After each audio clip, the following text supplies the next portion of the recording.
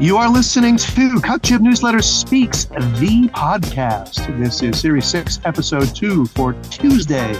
J.J. Sefton here, along with my good friend, co-blogger, and co-host, CBD. CBD, how are you today, sir? Well, I'm doing fine, although my internet connection is a little wonky, and I'm about to I don't know what the hell to do. The customer service at Optimum, which is the large cable company around here, is so abysmal.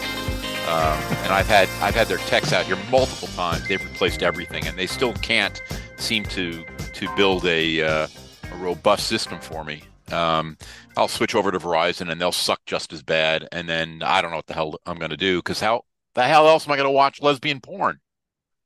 Anyway. Well, yes, I mean, I don't know what the reception is on oatmeal cans and string especially for lesbian porn, but be that as it may, a number of things happening, which we will tackle on the midweek edition of the podcast.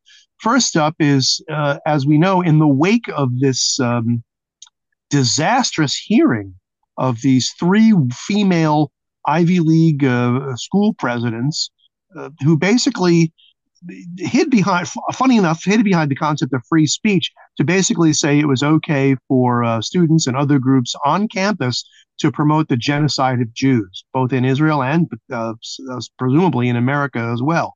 One of them from U-Penn has gotten the boot, this Liz Magill or Massengill or whatever the hell this douche's name is. And now up to bat is, and they're circling the wagons in Harvard around this woman named Claudine Gay, who beyond just her horrendous, supposedly hiding behind the First Amendment to support genocide, she's now Christopher Rufo over at the Manhattan Institute has discovered that she's a major plagiarist and plagiarized her thesis, her doctoral thesis. But of course, that doesn't stop the usual gang of idiots from circling the wagons and leaving her in place. I think that's going to be very interesting. Harvard, the conceit at Harvard is that they are the ultimate intellectuals in the United States, and obviously plagiarism is not particularly intellectual. So how they're going to square this circle is going to be a very, very interesting thing in the next several weeks. But I want to get back to Liz Magill, who was the former president of the University of Pennsylvania. President? Dean? What was she? I forgot. I think president. I think it was I think she was president. She's dumber than a fucking rock. I mean, the deer in the headlights look that she had when Stefanik was questioning her last week was unbelievable. I mean, she really could not speak eloquently in front of that committee. And it's, the questions were not difficult. Now, she could obfuscate all she wants using big words, but she couldn't even do that. She just repeated the same tired bromides that simply pissed everybody off. And I think that's one of the reasons why they bounced her, is she's simply too fucking stupid to be the face of the University of Pennsylvania. Well, there is that. It's also the tangled web of pretzel logic that once the left is exposed to it literally they can't untangle themselves from it, because we've talked about this in the past. I think in a couple of podcasts ago, and of course Ace tackled this over at Ace of Spades, and you and I on that forum and elsewhere, is this notion of the absolutism of the First Amendment. And I think what we finally got to the nugget of this thing is that you can be an absolutist on the First Amendment. The problem is that all of these universities who are now hiding behind the First Amendment, saying, well, you can't tell us what to do, it's the First Amendment, it's free speech.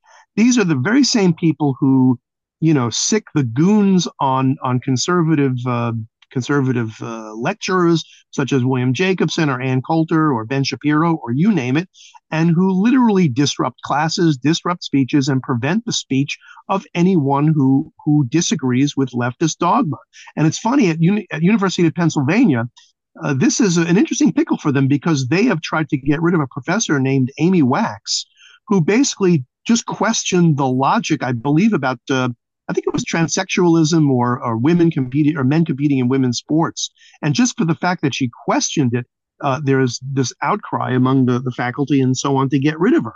And I think had they not done that, there not necessarily would have been this this outcry at the universities to get rid of Liz Magill and whoever else. But of course, universities are no longer bastions of free speech. They are the centers of propaganda and brainwashing of everything leftist is good and everything American, conservative, and traditional is bad. And so Well, I think that's the state of play. they would argue that they are in fact bastions of free speech, but what they have done is, as Orwell has warned, they have taken control of the language, and what they have done is they have taken speech and they have converted right-wing speech or conservative speech or free or speech that presupposes freedom as violence.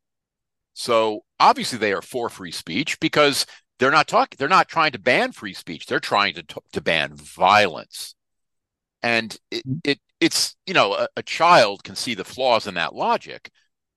Clearly these people are stupider than children because it simply makes no sense, but they stick to it. And it's listen, they are being consistent. The redefinition of speech has taken them to heights that they probably could never have imagined. They could not dump professors simply for having bad ideas. When I say bad ideas, those contrary to the liberal orthodoxy, but now they can because they've redefined it. It's not speech, it's violence. And it's a wonderful thing. It's actually quite smart. Yeah, it is. It's evil in its brilliance. And just to drill down a little bit to CBD to what you were saying is that yes, they have. It's all ideas in the marketplace of ideas should be out there, and of course those things that are quote unquote repulsive or in a real world in a real sense, be it anti-Semitism or Nazism or genocide or whatever you want to call it, those things should be confronted. And as I think I commented on one of the posts the other day, is that I remember quite when I was in college back in the late 70s, early 80s, that you had a lot of these groups on campus, the Muslims, the pro-Palestinians, and so on and so forth, who were protesting, albeit perhaps not as violently as they did in the past. But you had Jewish groups and other groups that were counter-protesting them because simply they had the permission to do so. But the thing is now, as you have stated, is that any argument, any position that is contra to leftist dogma, accepted leftist dogma, is considered hate speech and or potentially or absolutely violent. As we say at the blog, our speech is violence, their violence is speech, and they have totally turned this into such an Orwellian concept that you can't even open your mouth without being silenced because you have to automatically be silenced and prevented from speaking because what you have potentially to say, which runs counter to what they believe in, is quote unquote either a microaggression or an actual aggression, and you are not to be allowed to speak. And it is truly, like I said, it's Orwellian and it's brilliant. But we have to speak out. There's just no Well, yeah, alternative. we absolutely do have to speak out. And the thing is that we are behind the curve as free speech absolutists. We have not taken advantage of the changing rules. We have not used the leftist rules against them. Now, I am absolutely a free speech absolutist. I think that you should be able to say whatever the fuck you want. You want to criticize Israel? Fine. You want to promote genocide in Israel? Fine. That's absolutely no problem with me. As Louis Brandeis said, sunlight is the best disinfectant. But when we are not allowed to speak freely, and the left is, that's where it changes. Absolutely. And so now we have this Claudine Gay. It's just amazing how Harvard circles the wagons. I was going to say that I think if she goes, that will really be kind of an earthquake moment.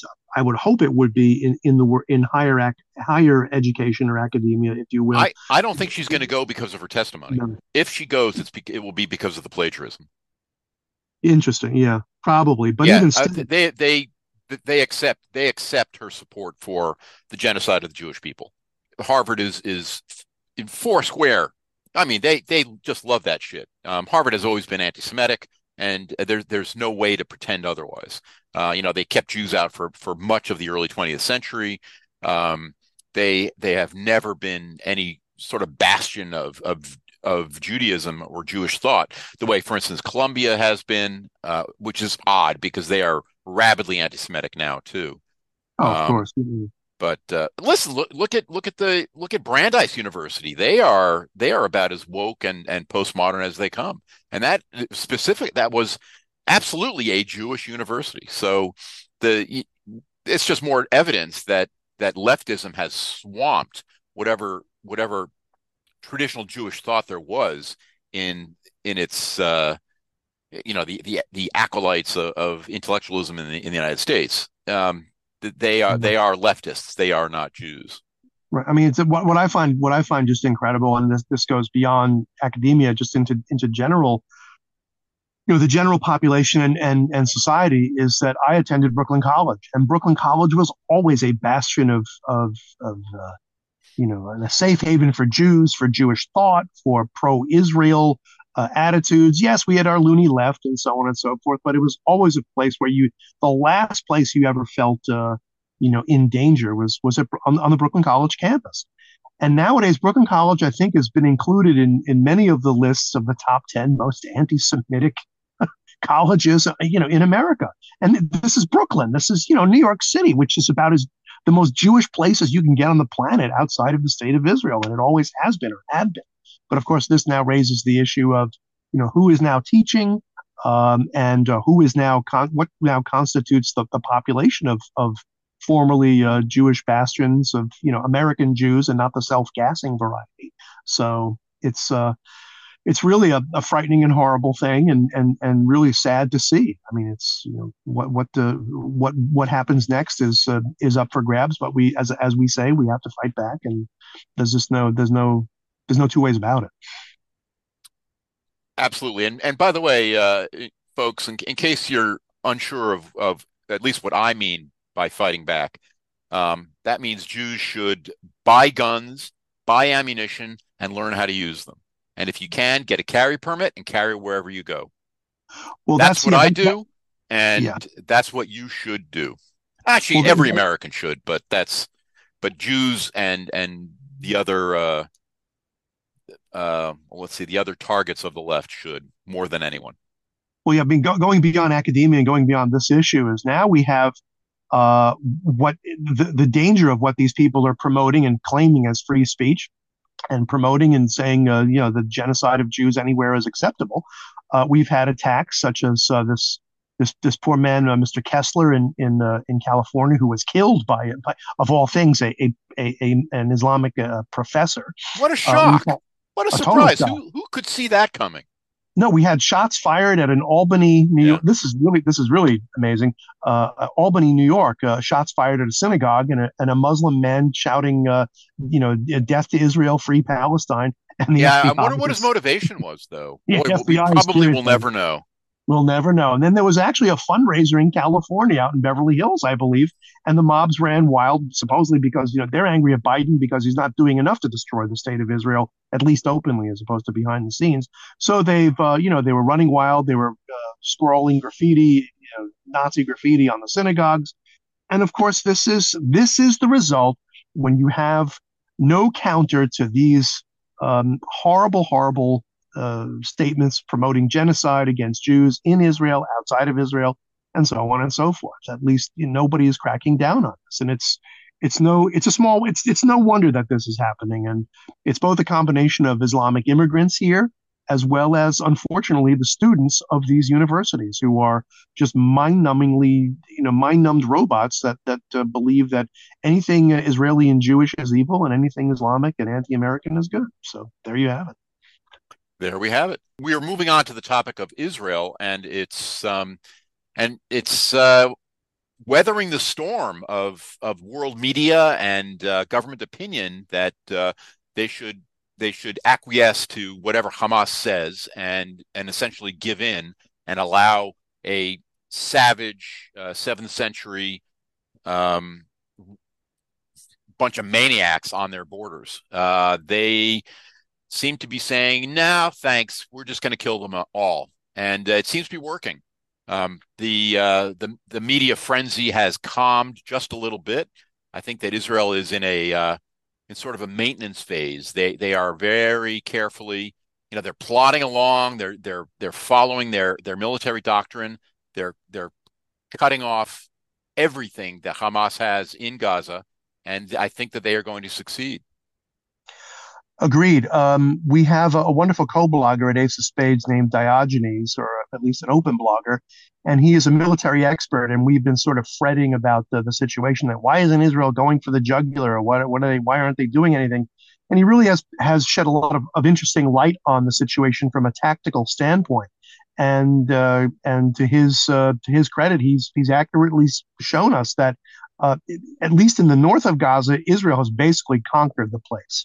They've driven everybody out. They are now capturing hundreds of these animals, and it's really nice to see that they're all stripped down to the underwear, and you can see their fat man boobs. These animals, and of course, everyone's going crazy. Oh, you can't do this; it's dehumanizing. But they're only doing it so they can see if these fools are carrying any arms or whatever. But they're basically giving up, because they see that there's no hope. The Israelis are indeed going for the jugular. Hamas, of course, has threatened to kill all the hostages, which, I mean, to my point of view, I think they probably, if they're not dead already, they're probably praying for death, sad to say. But Israel is now moving south, and they have now, I believe, surrounded the headquarters of one of the leaders of this Yeah, bunch. And hopefully they've surrounded yeah, the major southern city. It's called Khan Yunis, and right. they're just they're contracting the space in which Hamas has freedom to operate, and they're doing it very methodically. They're protecting their soldiers' lives, which I think is extraordinarily important because Israel has lost far too many men. But what's Right. interesting is if you look at the casualty lists, and it's a credit to the military structure that Israel has created over the last 80 years, and that is that their officers fight. Their officers are not up in helicopters at 5,000 feet looking down on the battlefield. They are, you know, they are with their men, and I think that that's a testament to the resolve of Israel, and I think it's a testament to what they have created in the IDF, which is what seems to be a very, very professional military. Oh yeah, they have a very strong esprit de corps, and it's their command and control structure is not as you say, CBD, not miles away from the battlefield, but up close and personal, and they are there leading the fight and showing them which way to go and how to do it, and that is a credit to them. So let us assume that Israel does indeed defeat Hamas to whatever definition of the word defeat you want to say, and I think they will, and they are weathering the storm of criticism, and they know they have to do this, and it just there's no more faffing around about it. Hamas has to be destroyed. So now the question is, what does the post-war situation politically, strategically, and otherwise look in Gaza and in Israel? Does Israel just banish all of these people? Do they let them come back? Do they let them, do business as usual as before, or do they literally take over the government of Gaza and dictate what society is going to look like in that part of the Middle East going forward? So I don't, that's I interesting. don't. Well, Israel has already announced that they do not want to be in Gaza. So what they're going to do is consolidate. They're going to destroy Hamas. I mean, ideally, when I speak, they are going to, but the ideal is that they will destroy Hamas and then force the demilitarization of Gaza. Now, how they can do that, I do not know. I wrote about this on Ace of Spades on Sunday, making fun of General Petraeus, who seems Oh, to think that nation building is just sort of a cool thing, is because it works so well in Iraq and Afghanistan. And I think Israel has to be very, very careful not to get involved in that sort of a thing. I think that they have to mandate 100% demilitarization and 100% de-Hamasification. I don't know how one would create that word. And well, then from there, they have to cede control to someone else because they cannot go back into Gaza for the long term. yeah, he has, and I wrote a comment to your wonderful piece about that. And Petraeus is such a freaking, they're just so clueless. It's unbelievable. It's pretty amazing, isn't it? And to my point is that he does not understand the world situation and world history going back 1,600 years. We can talk about Hamas as a governing body and the Gazan citizens as a ruled body and so on and so forth. The problem is whether Gazans appreciate, like, or dislike Hamas, the one thing that both of those things share in common is Islam. And the Islamic tenet is to either subjugate or kill every Jew, not just in Israel, but all over the world, and take over the territory lock, stock, and barrel. So the problem is you get rid of Hamas, but how do you denazify Islam and the Quran? Now, as I have stated, does Israel literally forbid the teaching of Islam in Gaza? Do they take over the educational system? Something it's got to be done. Otherwise, regardless of what happens, you're still going to have that enmity and hatred that has been going on for 1,600 years and is not going to reform itself, unlike other religions of the world have done over the course of centuries. Well, So sadly, that's you're really 100% correct. yeah. Islam is not going to change. I think that the conceit in the West is that it can be modified. It can be moderated.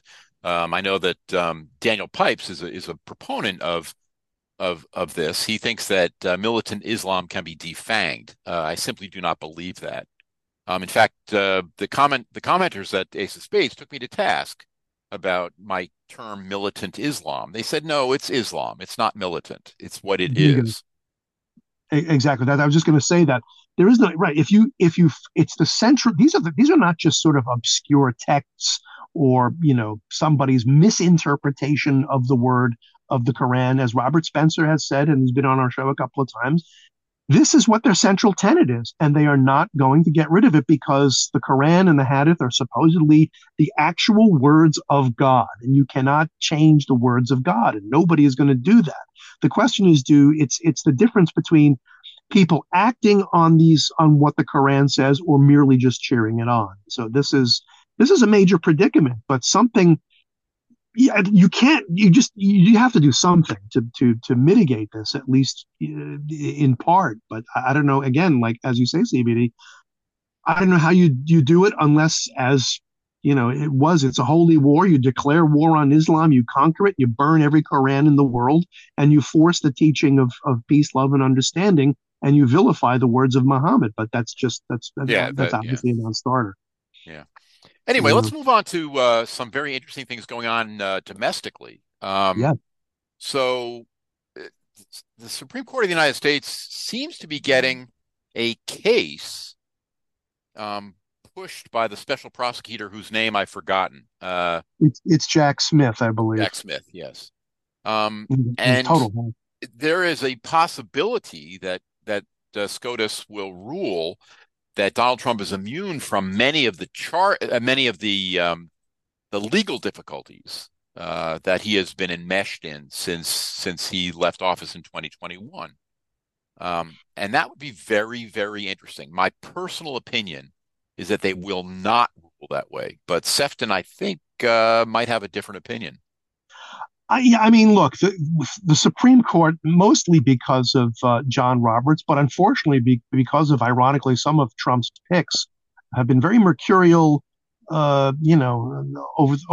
several rulings that should have been slam dunk conservative pro-constitutional rulings, which I'm not going to get into that whole thing. But the nub of this thing is that supposedly the trial that Donald Trump's on trial for many things, but one of them that the prosecutor is this Jack Smith hack is bringing is claiming that he fomented an insurrection on January 6th, and because of this, he's not only disqualified from running for president, but potentially he could be put into jail for many years or decades or whatever.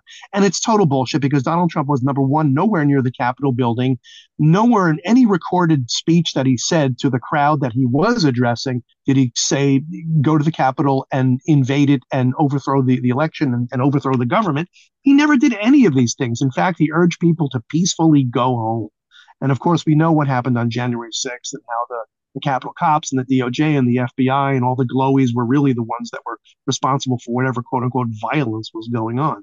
But be that as it may, this is what this trial is all about. And normally, I think it was going to extend beyond I believe, beyond the election, but this Jack Smith wants to push it forward so he could basically sabotage the Trump campaign and really just sabotage the elections and the will of probably a lot of people who want to vote, if not for Joe Biden and against him, but then for Donald Trump. So now he's rushing this to the Supreme Court. The Supreme Court will now decide whether Donald Trump on January 6th and before January 6th had presidential immunity from prosecution. And as I say, there is no evidence that he fomented any kind of an insurrection. And logic would dictate that all of this should just be thrown out of court. And here's the thing: if he did indeed have presidential immunity, then all these other charges, from Fannie Willis to you name it, with the exception of the Trump organization crap with Letitia James in New York, is something different. Yeah, but that's a state charge. That's a state court. Yeah. So all of these charges would be thrown out, and essentially the attempt to derail him and to paint him as an insurrectionist will go right out the window, and he will be able to run for president and theoretically win if he faces off against Joe Biden in a fairly big victory. And of course, if that happens, now all of a sudden you're going to have the screams that the Supreme Court is completely illegitimate, and that's a whole other kettle. Well, the thing is that the Supreme Court has acted in an illegitimate manner several times in the last dozen years or so, but that's for a different podcast. The interesting thing about this is that I think Nixon was the big one. They went to the Supreme Court about the tapes that he made, and he claimed presidential privilege, and the Supreme Court said no. That's what they denied his claim of presidential privilege, and that, of course, paved the way for his resignation. But the issue, of course, is that these charges are criminalizing political behavior. And I think it's going to be very, very dangerous, because I think that the Supreme Court will find that he does not have immunity. But they will not rule on whether the charges themselves have validity. It's a very, very narrow question. I think that Smith is intelligent. He's acting correctly from his perspective, and asking them to answer a very, very narrow question. It is, because then now if they don't throw it out, then it just keeps the thing in the headlines and it hamstrings Trump for the next year, and that's exactly what they want to do. And it's absolutely just so effing disgusting. But the real issue is that they are criminalizing political behavior. Donald Trump had every right, of course, because he's an American citizen, to question the validity of the election. He spoke in public because that is his bully pulpit. And to criminalize that is an obscenity. It is contrary to everything that the United States was founded upon, which is individual freedom. One of the many things that we were founded upon is individual freedom. And for the federal government to go after Donald Trump for these specious charges is disgusting beyond belief. And this really is a constitutional crisis. And it's going to be very interesting, and unfortunately, I think it's going to be very sad when we find out that our Constitution is sort of a sad little holdover from back when we were free. It is. And I mean, again, as I've stated, the left always uses whatever is left of the Constitution as both a shield to protect themselves and also a cudgel with which to beat us up, because they know that we'll never get to a point, at least in theory, they are gambling that we will never get to a point in this society when things are so out of whack because of what they did, and people are so desperate that people are just going to say, to hell with it. And then you're going to see, the likes of what happened in Romania with the Ceausescus, with Mussolini and his girlfriend at the end of World War II, and so on and so forth, with every petty tyrant and dictator. That's what they're gambling on. They're gambling on the peace-loving nature, which is funny, because they know we are peace-loving people, and yet they always paint us as Nazis and insurrectionists and criminals and white supremacists and so on and so forth. But this is just par for the course. I mean, I go by the 2020 election was at a minimum should have been called into question, and I'm sure it was stolen. Plus, we have the surveillance state going on that is trying to censor speech. We have the disinformation boards and all of these Orwellian ministries trying to suppress as we stated, really the microcosm of which was at Harvard and the universities going on today. So this is an abomination. And if you go back to the 2016 election, Hillary Clinton was shrieking at electors to be faithless electors and not to, pass the electoral college and to dump Trump. And this goes back to 2004 with John Kerry, and it goes back to 2000, of course, with the hanging chads, with Bush and Gore. So every time they shriek and scream that illegitimacy and so on and so forth, nothing ever happens to them. But Donald Trump has the gall to tell people that, look, I'm protesting this election and you should protest this election and we should really, it's illegitimate. He doesn't have the right to say that. And that's really, as you say, CBD, that's what it boils down to. Again, and our speech is violence and their violence is speech. Absolutely. As I was going to say, the sad thing is that our electoral process is so broken in so many ways, but the technical difficulties that we are having with simply counting votes is unbecoming of a first world nation. And I think it's indicative of the fact that we are descending from first world to second or third world status because we simply cannot count our votes correctly. There are so many different ways of doing it. Our country is enamored of technological means to fix problems. I'm not thrilled by the idea. I think that paper ballots are fine and they're probably cheaper. But setting up a robust vote counting system is a no-brainer. And it is so obvious that it is partisan. And that's why we don't have one. There are countries on this planet that can count their votes. And we aren't one of them. And that's a sad, sad thing to say about the United States of America. It's horrible. I mean, it really did degenerate really with the whole COVID nonsense with the mail-in ballots, which are now, as a great man once said, there is nothing more permanent than a temporary government program. Yeah. Mail-in ballots are now the way of the future. I think they're the official way of and legal in 37 out of the 50 states, and that's just ridiculous. Yeah. And even someone like Jimmy Carter, I mean, about as leftist as you can freaking get, who is known for being an election monitor in third world countries, basically stated that he was even against mail-in ballots, or saying he railed against them.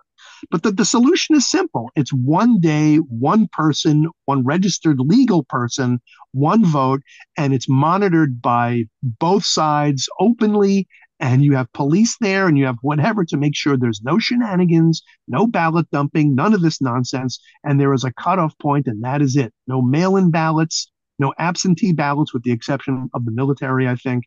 And that's it. If you don't show an ID and if you're not registered, I'm sorry, you do not get to vote. This is the franchise. But of course, but the left says that the coloreds are too stupid to be able to get IDs. Isn't that offensive? Can you imagine if Black America woke up and saw what the left thinks of them? Wow, you're too stupid to get a goddamn driver's license or an ID? Really? That's what they think of you? You should start voting Republican. Exactly. The fact of the matter is, most Black people do have driver's licenses. Of course they do. Most Black people, you have to show it to get on an airplane. You got to show it to get into a building. It's ridiculous. It's absolutely ridiculous. It's just, and it's farcical. And the fact that we sit here and take it is, well, what are we going to do? Start a revolution, I suppose. But I better not say that because Christopher Wray will come in. Well, you and I are the biggest danger to America. Anyway, listen, we are running way long. Sorry about the technical difficulties, folks. Thank you very, very much for listening, and we will be back in a few days. Who knows? Absolutely. We will be back. For CBD, it's J.J. Sefton on the CutJibNewsletter radio network around the nation, across the world, and up your street. Thank you so much for hitting our tip jar. It really helps us keep the lights on. And we will see you Saturday with the weekend edition, hopefully with a special guest. And we look forward to that. Thanks for listening, folks.